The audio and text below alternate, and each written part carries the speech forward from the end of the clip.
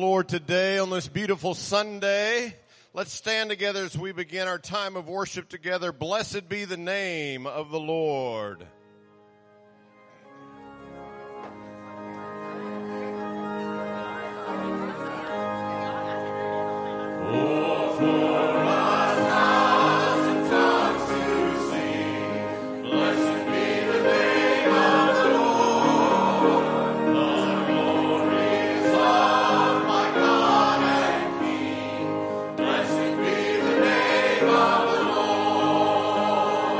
Blessed be the name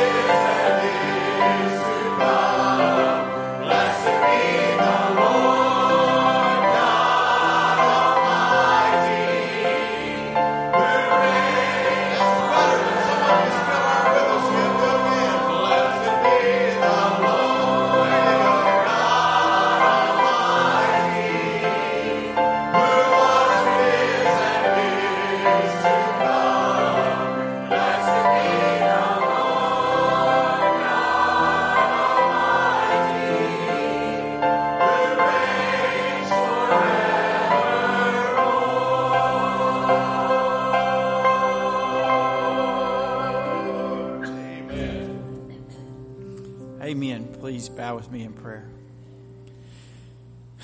Dear Father, thank you so much for how awesome and wonderful you are, for how much you love us. Lord, we do not deserve the love and the care and the mercy that you give to us, but we do say, blessed be the Lord God Almighty. We thank you for your graciousness toward this church. And Lord, we humbly ask that you would prepare our hearts today to be completely focused on you, to recognize your awesomeness, your wonder, and just the wonderful love that you have. Lord, we're just a week away from celebrating the resurrection, but we continue to celebrate that resurrection. The fact that you died for us and that you are living now. Lord, in this next hour, we pray that our worship will be a sweet aroma to you. Lord, we pray that our worship would come to your ears, and Lord, that you would be pleased with our efforts and our devotion and our adoration of you.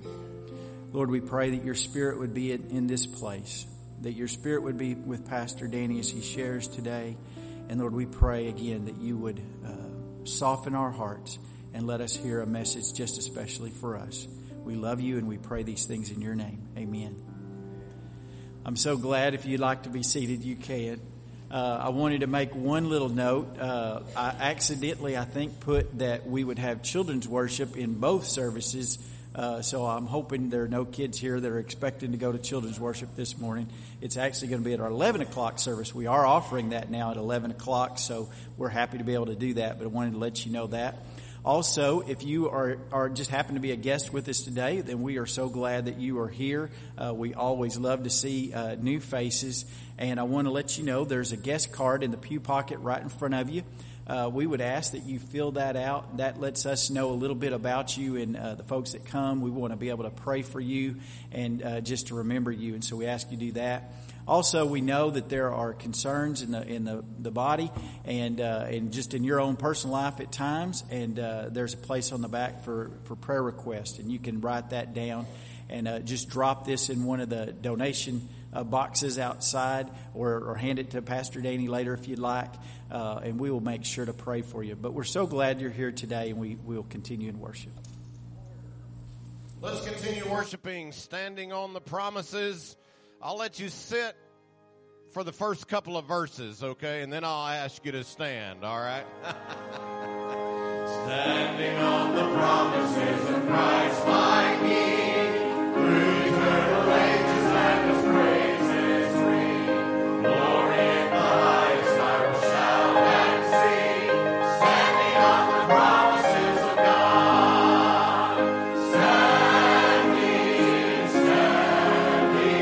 Standing on the promises of God, my Savior. Standing.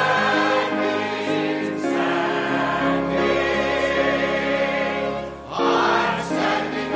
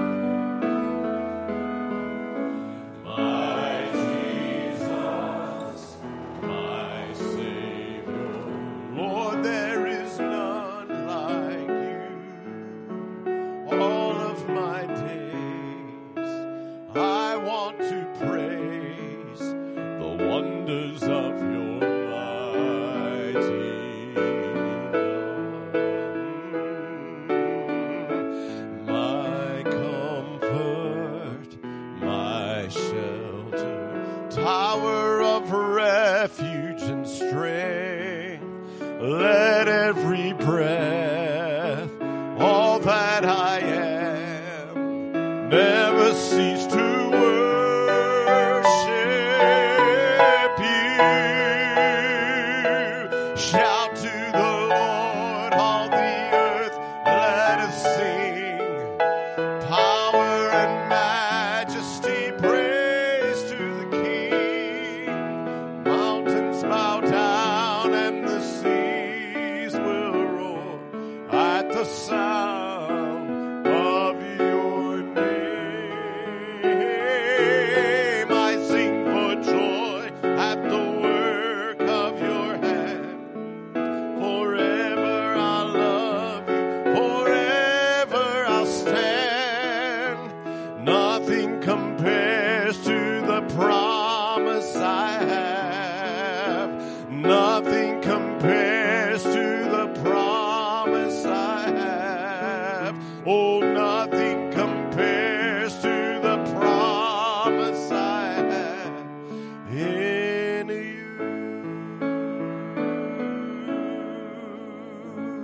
you. Let's pray. Father, nothing compares to the promise that we have in you. And Father, we stand on those promises as we've sung this morning. And Father, we thank you for the showers of blessing that you've showered upon us all. And Father, when we sing about the blessed name of the Lord, Father, we lift your name high in this place today.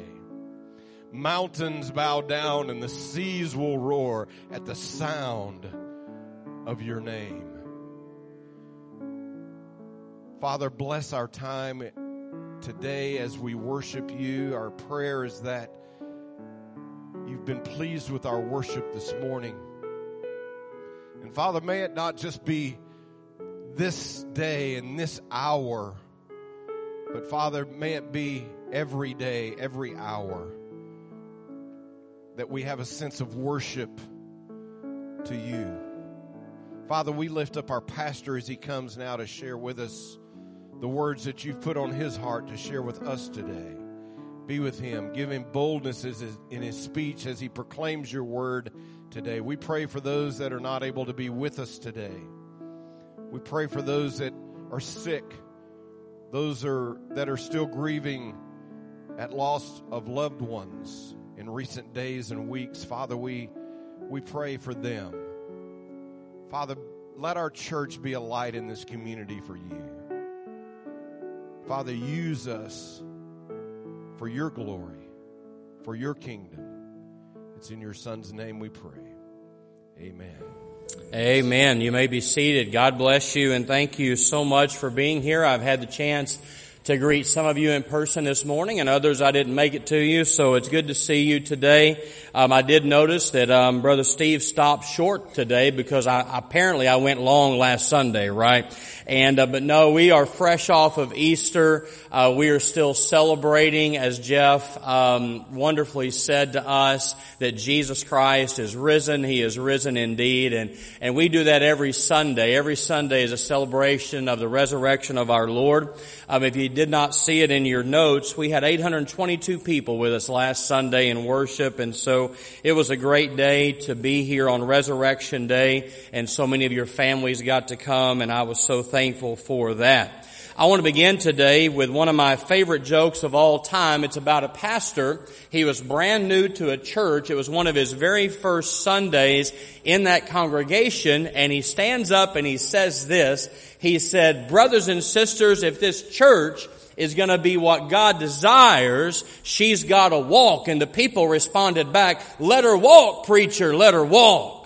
And then he said, "If this church is going to be all that God desires, she needs to run." And the church said, "Let her run, preacher, let her run."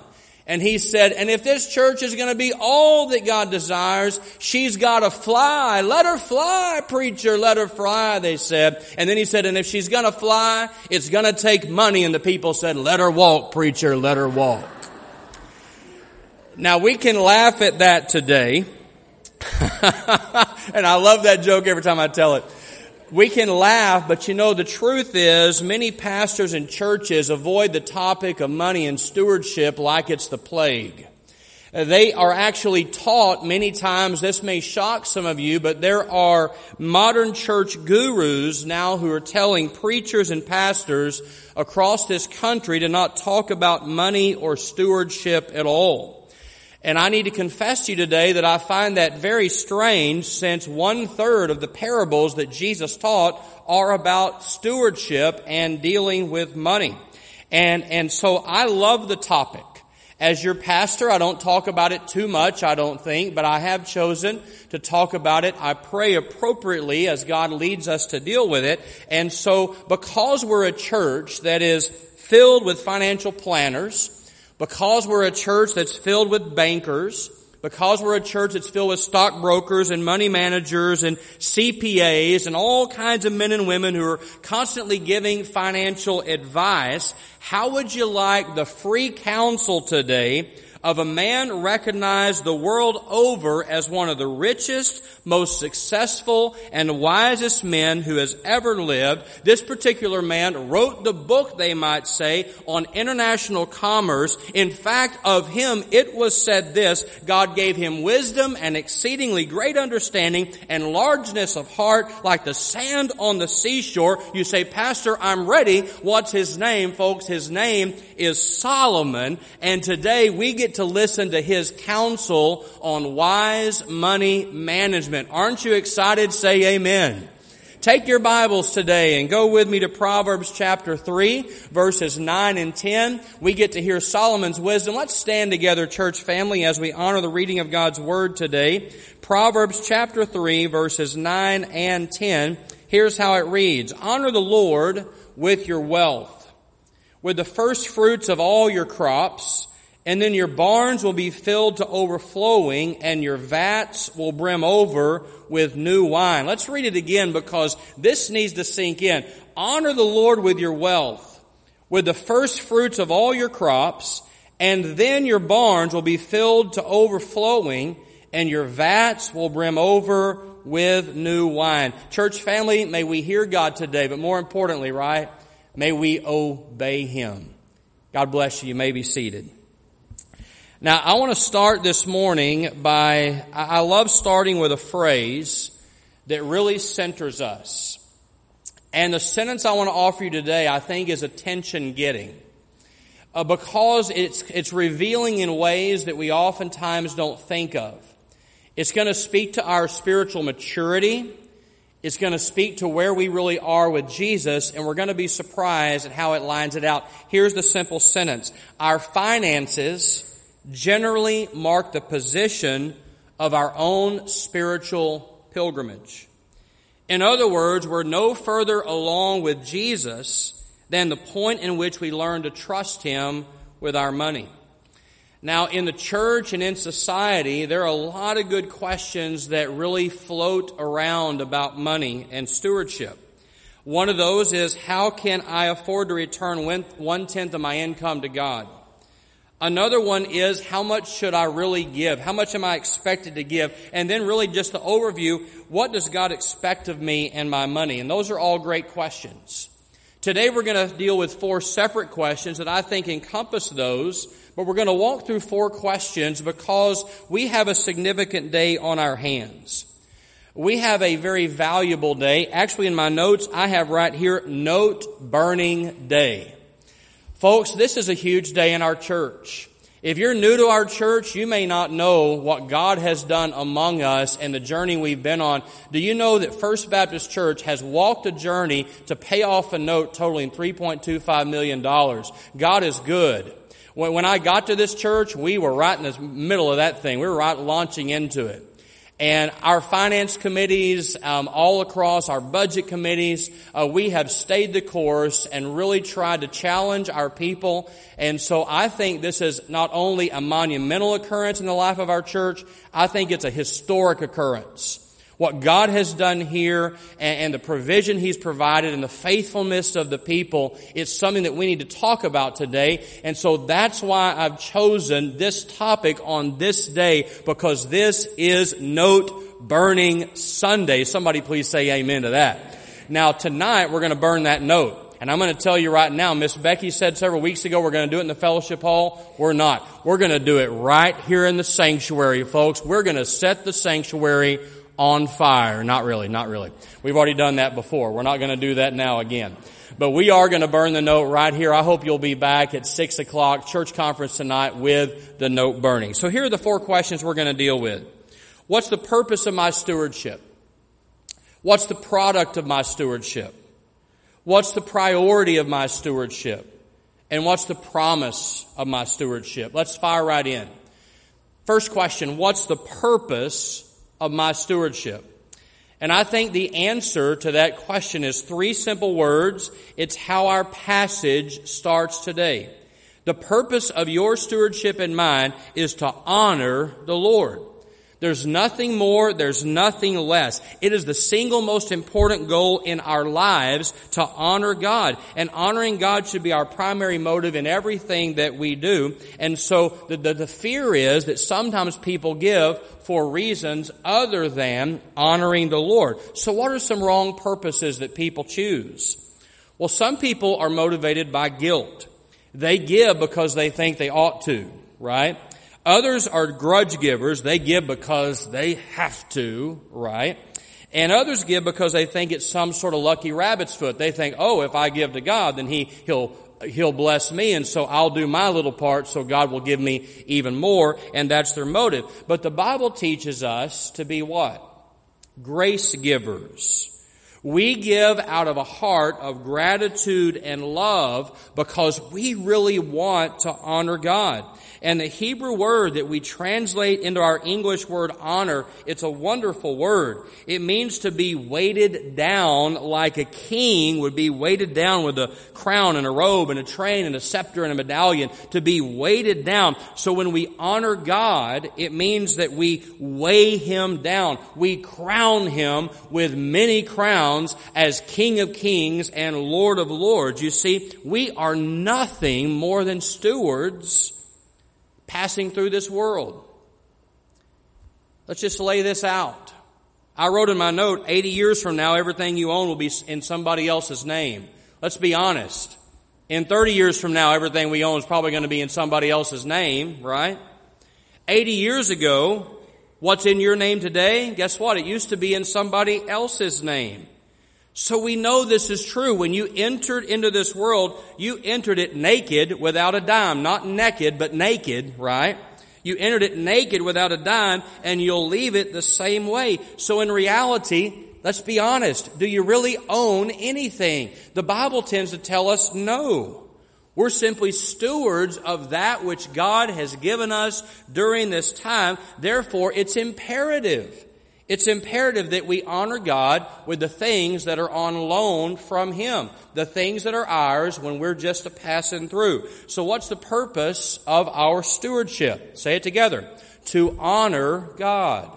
So when we give, let's let that be our motive, to honor God. The second question, what is the product of my stewardship?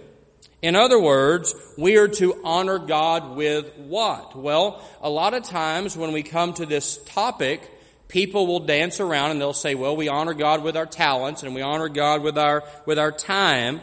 But that's not what Solomon is saying in our passage today. The product of our stewardship, very clearly according to Solomon, is our treasure, right? It's our money. It's our wealth. It's our riches. It's our belongings. It's all of those things. Think of it like this. Some of us live as if our lives were hotel corridors with room after room. So envision yourself walking down a hotel corridor. And as God walks down that corridor, He sees the family room with the door open. He sees our social room, our work room, our exercise room, our hobby room. All of those rooms, they're open to God. We say, come on in, you're welcome here. But when He comes to our possession room, when He comes to our money room, it's as if we've hung a do not disturb sign on the door. So what is one thing, very easy answer, that's prone to dominate or dictate our lives? It's money. Money has the tendency to do that.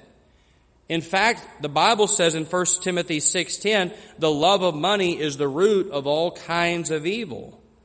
And we get trapped by the ideas that money is the answer to every problem, but it's not. It's not my answer. It's not your answer at all. Yes, it's good to have things that money can buy, but it's better to have things that money, what? Cannot buy. I want to show you how crazy people get about money. A Chicago radio station, WKOX, posed this question. What's the most outrageous thing you would do for $10,000 cash? And this attracted responses from more than 6,000 full-tilt crazies, all right? And they all came out of the woodwork. And eventually the winner was a guy named Jay Gwaltney of Zionsville, Indiana. And here's what he did. He consumed an 11-foot birch sapling. Leaves, roots, bark, and all. For the event, he donned a tux and he dined at a table set elegantly with china, sterling, candles, a rose vase, armed with pruning shears. This Indiana State University sophomore began chomping from the top of the tree, and he worked his way down. His only condiment was French dressing for that massive birch leaf salad. It took 18 hours over a period of 3 days. When it was all over, Gwaltney complained he had an upset stomach. I guess the bark was worse than his bite. You're welcome. People can be crazy, right? when it comes to money. You people in financial management in this room, am I right? People can be crazy when it comes to money. Crazy. So how do we honor God with our possessions? I want to say three things. First, we honor God with how we get it. Okay? Some people get wealth in ways that are dishonoring to God. We also honor God by the way that we guard it. Jesus said in Matthew 16:19, do not lay up for yourself treasures on earth. And he said that because many people guard their wealth. In other words, they hoard it, right? John G. Wendell and his sisters were some of the most miserly people that have ever lived. They received this huge inheritance from their parents, but they spent very little of it, hardly ever spent a dime. They did everything they could to keep the wealth for themselves.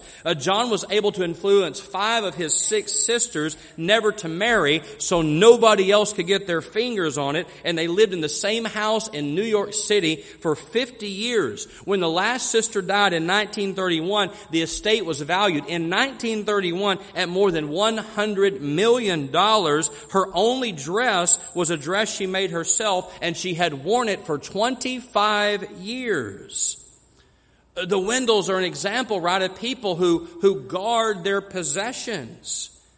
Friend, God is as concerned with how we guard our wealth as He is with how we get it. He's concerned with how we get it, how we guard it, but we also can honor God, how? In how we give it. We're stewards of God's blessing. And I'm convinced of this, and I'm going to go out on a limb here, but I think it just may be true. I think one day when I stand before God, I don't think He's going to say to me, Pastor Danny, let me see your Bible.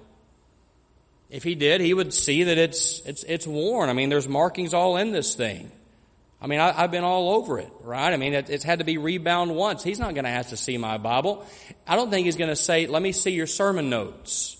I don't think He's going to be interested in that.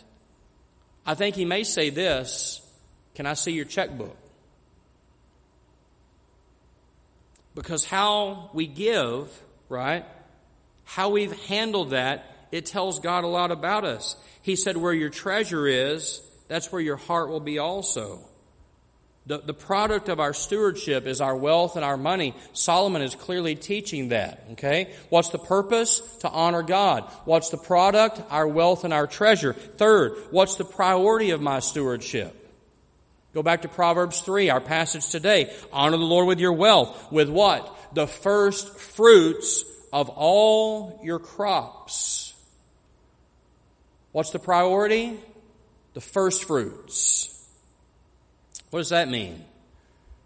Well, in an agrarian culture like the Israelites lived in, they brought the first fruits of all of their crops to God in order to acknowledge that He was the ultimate owner of the land, right? And so my question is this, should we do less? We shouldn't. You see, the first portion of everything we earn, it should be set aside for God's use. The Old Testament and the New Testament refer to this 1/10 giving as what? The tithe. It's 1/10 of our income. I want you to imagine today that I had a table beside me and on it were 10 apples. How many of those apples that God gave to me, how many should I give to Him? A bite? A piece? Let's watch the video on the screens.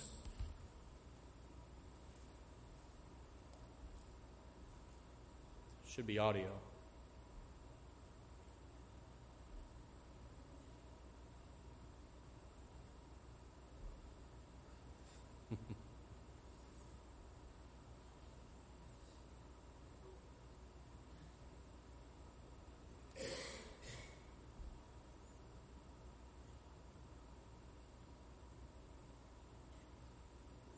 Okay, go ahead and cut it.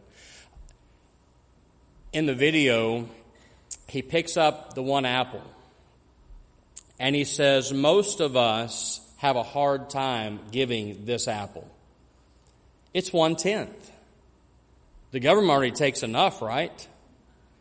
It's hard for us to give 1/10. And so what we do, and I think of my granddad sitting with me when I was a child, he always had a knife in his pocket and he would peel apples and he would give us pieces of it.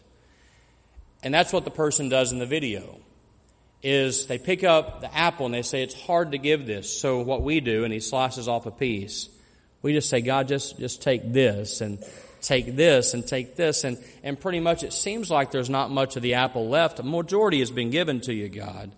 But is that enough? And my point out of the video is this.